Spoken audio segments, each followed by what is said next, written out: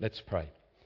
Heavenly Father, I thank you for today, and I thank you for the word that you've laid on my heart. And I thank you for this reading, Lord, and I pray that you would speak to each one of us, Lord, through your word, through your Spirit. I thank you, Lord, that you would just let your light shine through me and let your word speak through me in this next few moments. Lord, we thank you for your church. We thank you, Lord God, for what you've called us to and who you've called us to be part of and together serving you with. So, Lord, I pray that you would bless, Lord, this church, this congregation, and that you would bless this time together, Lord. Speak to our hearts through your word, through your Spirit. In Jesus' name I ask. Amen. Amen. Thank you, Seb. The last part of that reading is the title of my message. Am I my brother's keeper? Interesting question. Sad story, though. Sad story. Especially when you look at it as the first family of creation. Some people ask the question, is the world getting worse? Is crime increasing? It's an interesting question. And yet we look here, the very first family, brother kills brother. That day, Adam and Eve lost 2 sons. We have an angry young man, downcast, attacks, kills his brother. And you think, boy, if that was the very first family God created, and you look at that question, you think, will there come a time where we don't need prisons, where, there's no crime? And it's almost like that scripture Jesus said, the poor you will always have with you. And it's a sad thing. But thank God for the gospel of Jesus Christ, where you can see that turn around, where you see brother attacking and killing a brother, to brothers turning around through Jesus and through his grace, hugging and loving each other and getting on together. And I think, what an incredible gospel message when you look at that. Sin separates us from God and others. We often forget that second bit. We just think sin separates us from God. And he wants to restore us back into a relationship with the Father. That's true. But it's like when they tried to trick Jesus and they came up to him and said, what's the greatest commandment? Singular. What's the greatest command? And Jesus says to love the Lord your God with all your heart and all your soul and all your strength. But he didn't stop there. And he said, and the second is like it, to love your neighbour as yourself. And even through the Gospels, Jesus said, a new commandment I give to you, that you love one another as I have loved you. I think that is intrinsically part of the gospel message. It's not just about restoring our relationship with God, but it's restoring relationships with others. I think it's an absolute, it's the cross. You've got the vertical relationship with God, and you've got the horizontal relationship with our neighbour, with others, with our brothers. Am I my brother's keeper?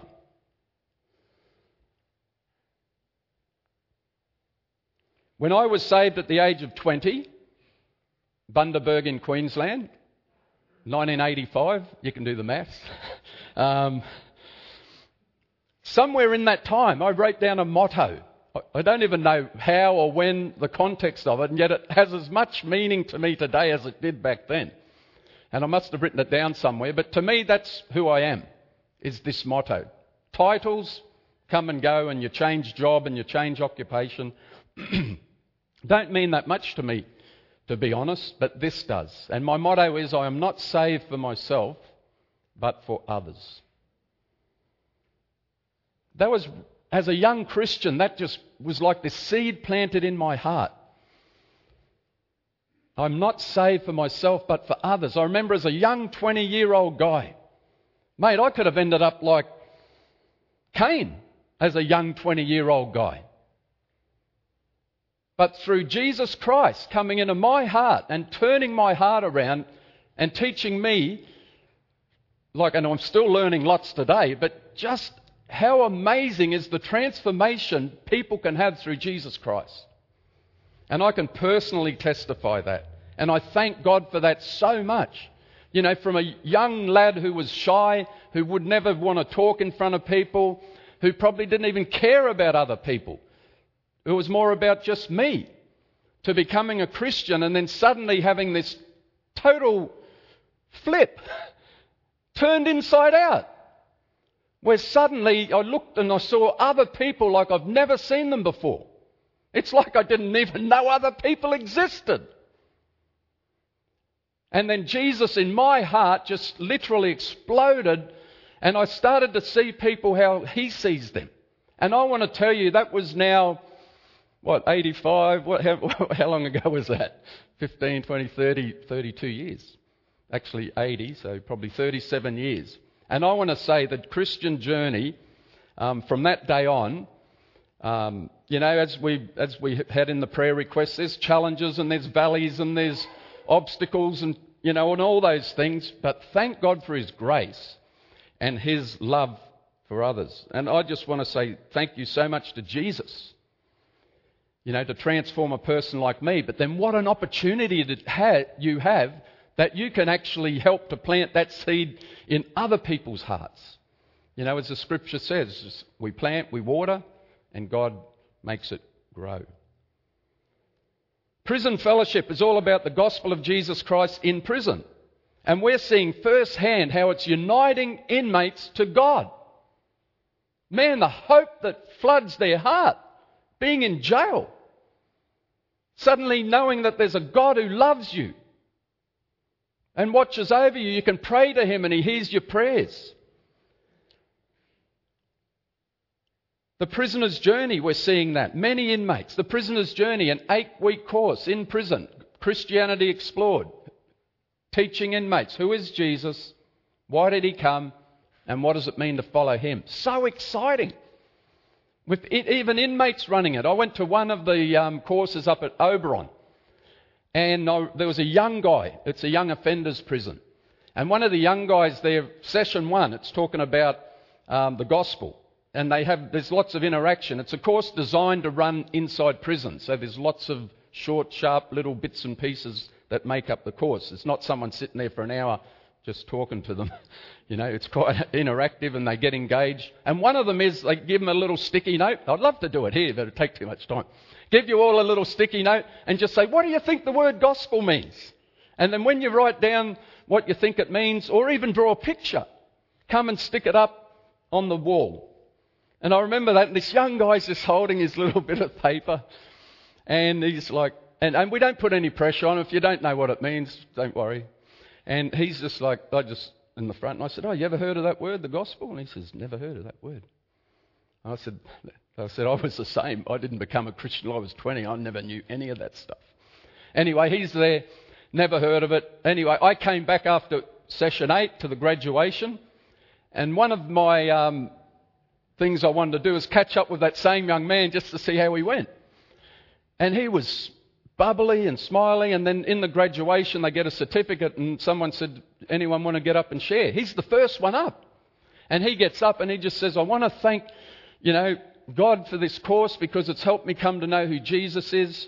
And, I'll be getting out of jail soon, and now I want to start looking at, going to church and stuff like that. And I've already talked to my mother about that. And I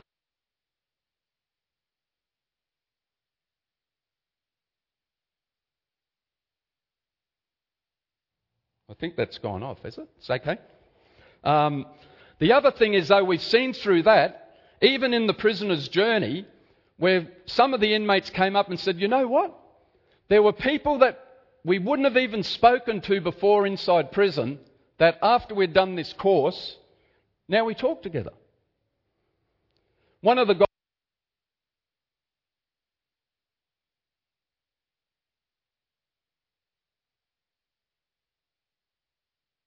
I'm learning a whole new world and getting to know other people. And I think we forget that part of the gospel and how important that is, that it's bringing us into a relationship with God, our Heavenly Father, our Creator, but it's also bringing us into a relationship with others. And I think the two are quietly intertwined. There's a new program that Prison Fellowship's just designed worldwide called the Sycamore Tree Project.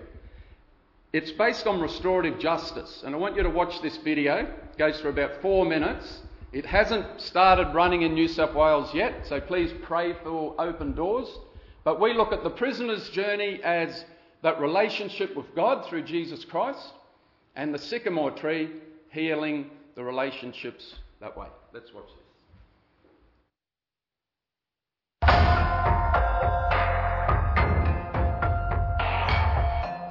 There were 2 guys in front of me with guns pointed at me. He was climbing over the counter. He literally stuck a knife in my back. He hit me with a bottle. The only emotion I remember is just total fear. I was one of 78 victims, and I was fortunate enough to be one of the 17 that he didn't kill. When a crime is committed, the first thing we must do is catch and punish the offender. This is how we make our world safe. Prison sentences remove criminals from society, and justice is done. But is this working? Around the world, prison populations are growing, communities aren't safer, and the victims of crime are left with feelings of helplessness and fear. Now there is a different approach, one where victims and offenders come together. It's called restorative justice, and the Sycamore Tree Project is changing the way we deal with crime.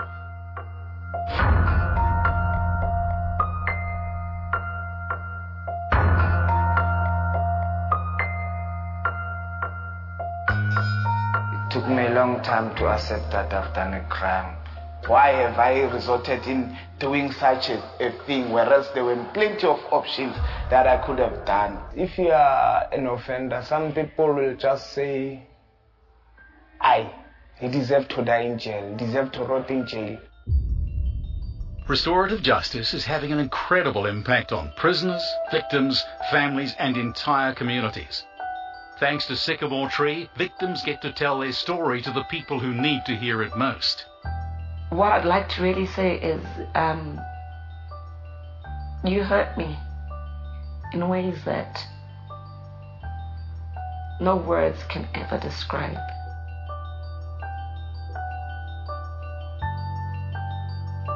Why did you pick me? Was it just a case of wrong place, wrong time?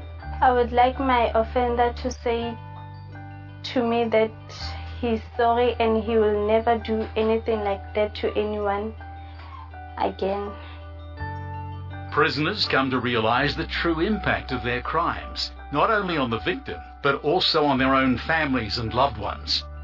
I didn't want to take the responsibility of my actions. That was hard for me to take my responsibility.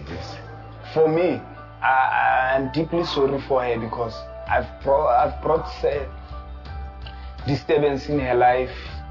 They realize they no longer want to stay trapped in a cycle of pain, fear, and hopelessness. I would like to ask for forgiveness for everyone that I've wronged. On the other side of forgiveness, you will find joy. And you will feel like there is a burden that is off your shoulder, that something has went down. Real people, real stories, and real lives transformed by the power of restorative justice. Whatever you've done or whatever you've committed, when you come out, there's still life. It's never too late to begin from scratch. It's never too late.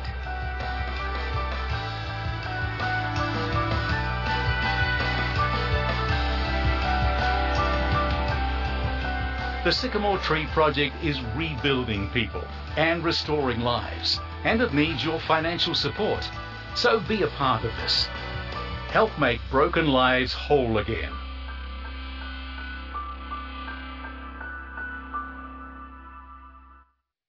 That's gutsy. That's the gutsy side of it. It's a lot easier to just put someone in jail and let's not worry about all that stuff. And it's like someone's been hurt physically and it's like, don't touch me, it's so painful. And they just live with that pain. This is trying to address the issues and see restoration. And boy, I don't know how it could happen without the power of Jesus Christ. If you're wondering why it's called Sycamore Tree, it's based on Zacchaeus. When Jesus went to his house and he said, if I have wronged, I'll give back. And he did. So please pray for the Sycamore Tree Project. and that together with the prisoner's journey in prisons, because we want to see less victims. You know, the ripple effect of crime in our society is massive.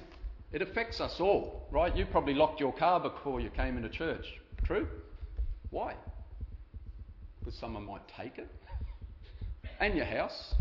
And all those things. So crime affects all of us. And why we do what we do, we want to see transformed lives, loving God and loving one another. And when they come out of prison, 98% of people in prison are coming back into our community. So we can't just not do anything and think they're going to get better. So it's tough. We need to address it.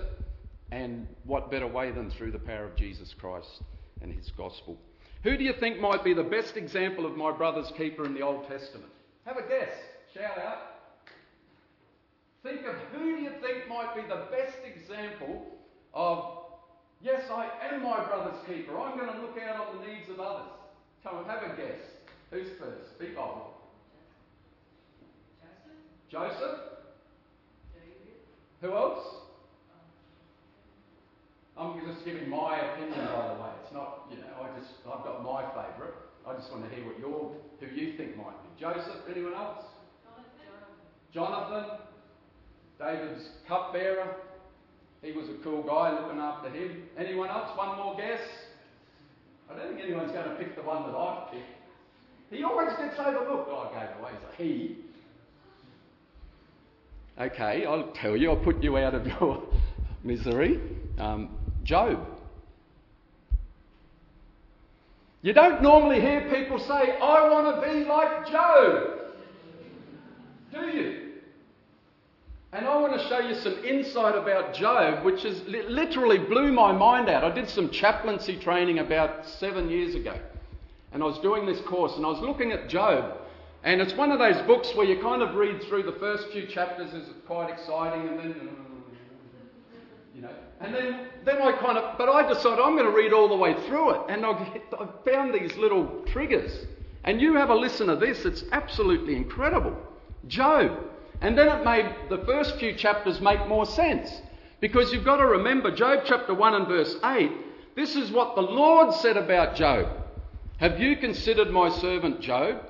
There is no one on earth like him. Imagine having a testimony from the Lord saying there's no one on earth like this guy. The guy's name was Job. Why? What was it about Job that was so close to God's heart, that got the attention of heaven, that literally stood head and shoulders above the rest? What was it?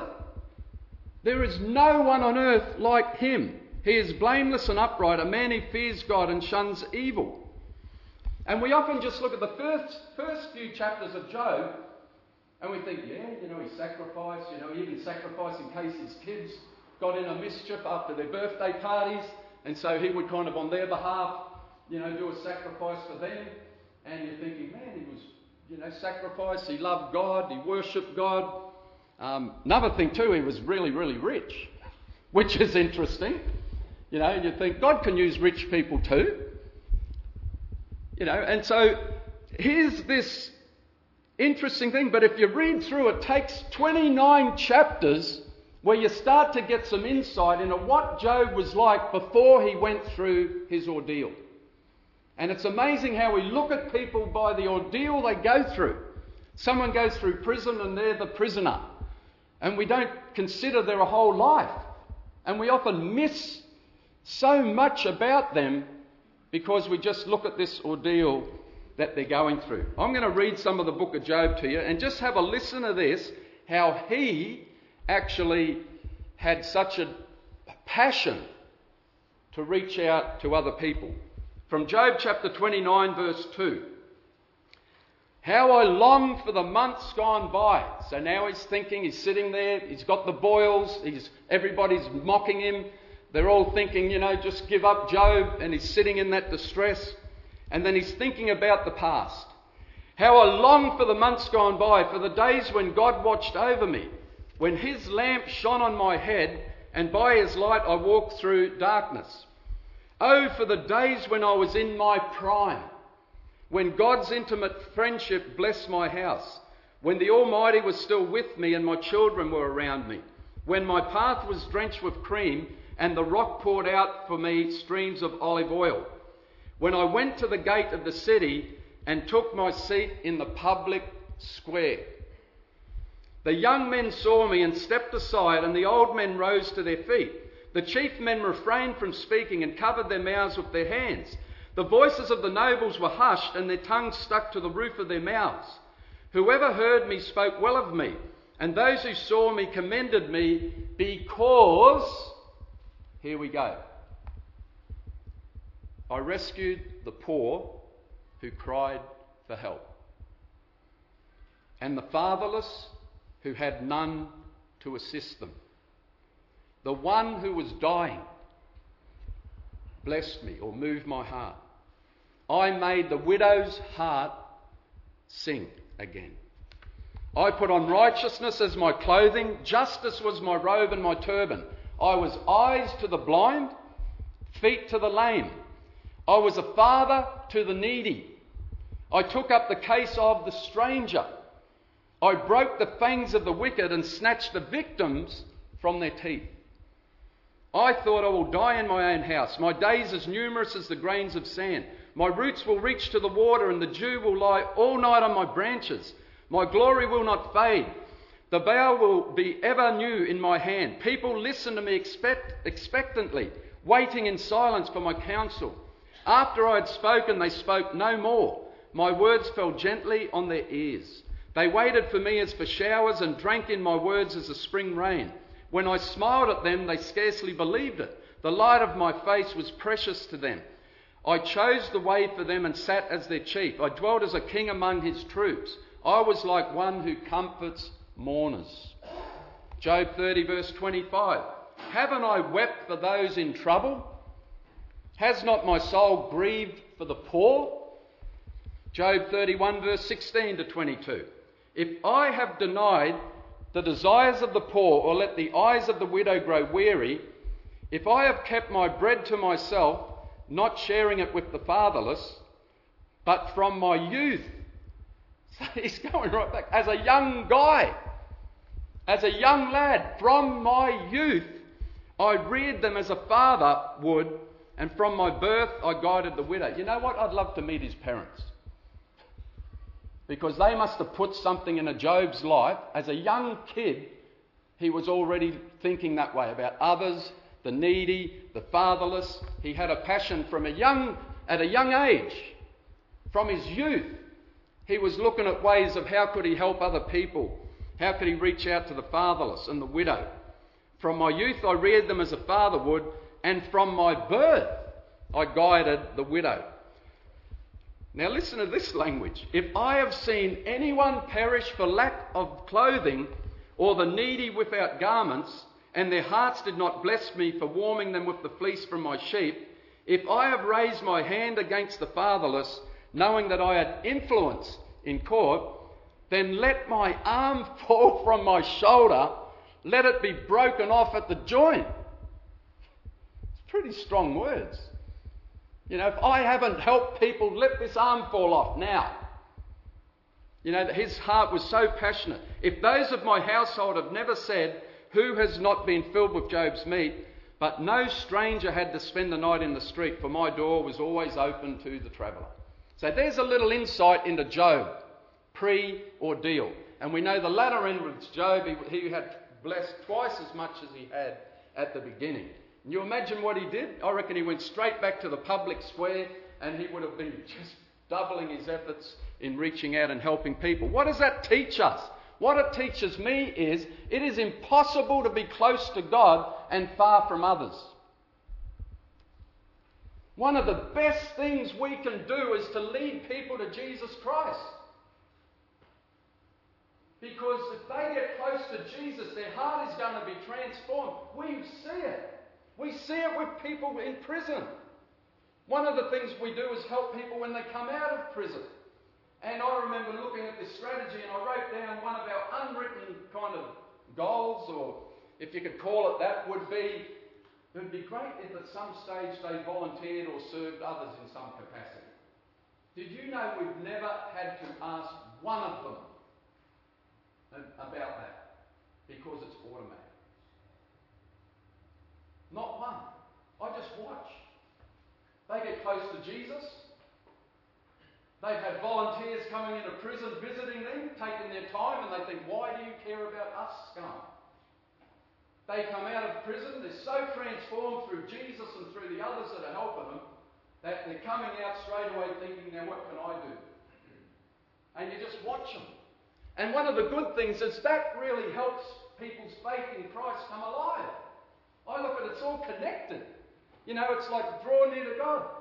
We get drawn to Jesus and then he sends us out. And then we come back to Jesus and he sends us out. It's like this cycle. And it keeps you energized. It keeps you focused. It's like not this straight line. It's like a cycle. You know, it's like we do this task and it's like, what's next, Jesus? What's next? And the good thing is he doesn't ask us to do it in our own strength. Isaiah 61, verse 1.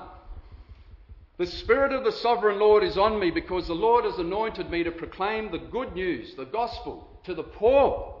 He has sent me to bind up the brokenhearted, to proclaim freedom to the captives and release from darkness for the prisoners, to proclaim the year of the Lord's favour and the day of vengeance of our God, to comfort all who mourn. That's fantastic. The Spirit of the Lord is upon me. He has anointed me to speak at the Sunday morning service for church. Yes, but also not just for Sunday, but for Monday. Out in the public square, out in the public places, wherever you are, wherever you go. The anointing is not just for the building here, it's for everywhere. It's for you to serve him. He empowers us as we kind of grow in him, and it's for everywhere. It's for everywhere. And that's good news. You know, the Spirit of the Lord's upon us, but look at the people it's for. The poor, the brokenhearted, the captives, the prisoners, all those who mourn. In conclusion, wrapping this up, in Matthew 25, Jesus judges the nations. And what's his litmus test? You went to church, you read the Bible, all good things. But he says to them how you treated the hungry, the thirsty, the stranger, the person needing clothing, the sick, and last but not least, the prisoner. Interesting. Now we know salvation isn't through works, it's through Jesus Christ. But I think this says again how it is so connected to the gospel. Restored relationship with our Father in heaven and restored relationship with other people. That's so much part of it. You wonder why I'm passionate about prison ministry. When I look at that, it's not a matter of the prison thing, it's just on where God wants me to be now. And the best thing for you is for you to be where God wants you to be now. You know, and to who he wants you to reach out to. We're not talking about going gung-ho and burning yourself out and that, because the whole concept of this is draw near to Jesus. Be empowered by him, and it'll happen automatically. Just be obedient to that, and let what he puts in you, the love of God in you, flow out to other people. Am I my brother's keeper? I think I am. How about you?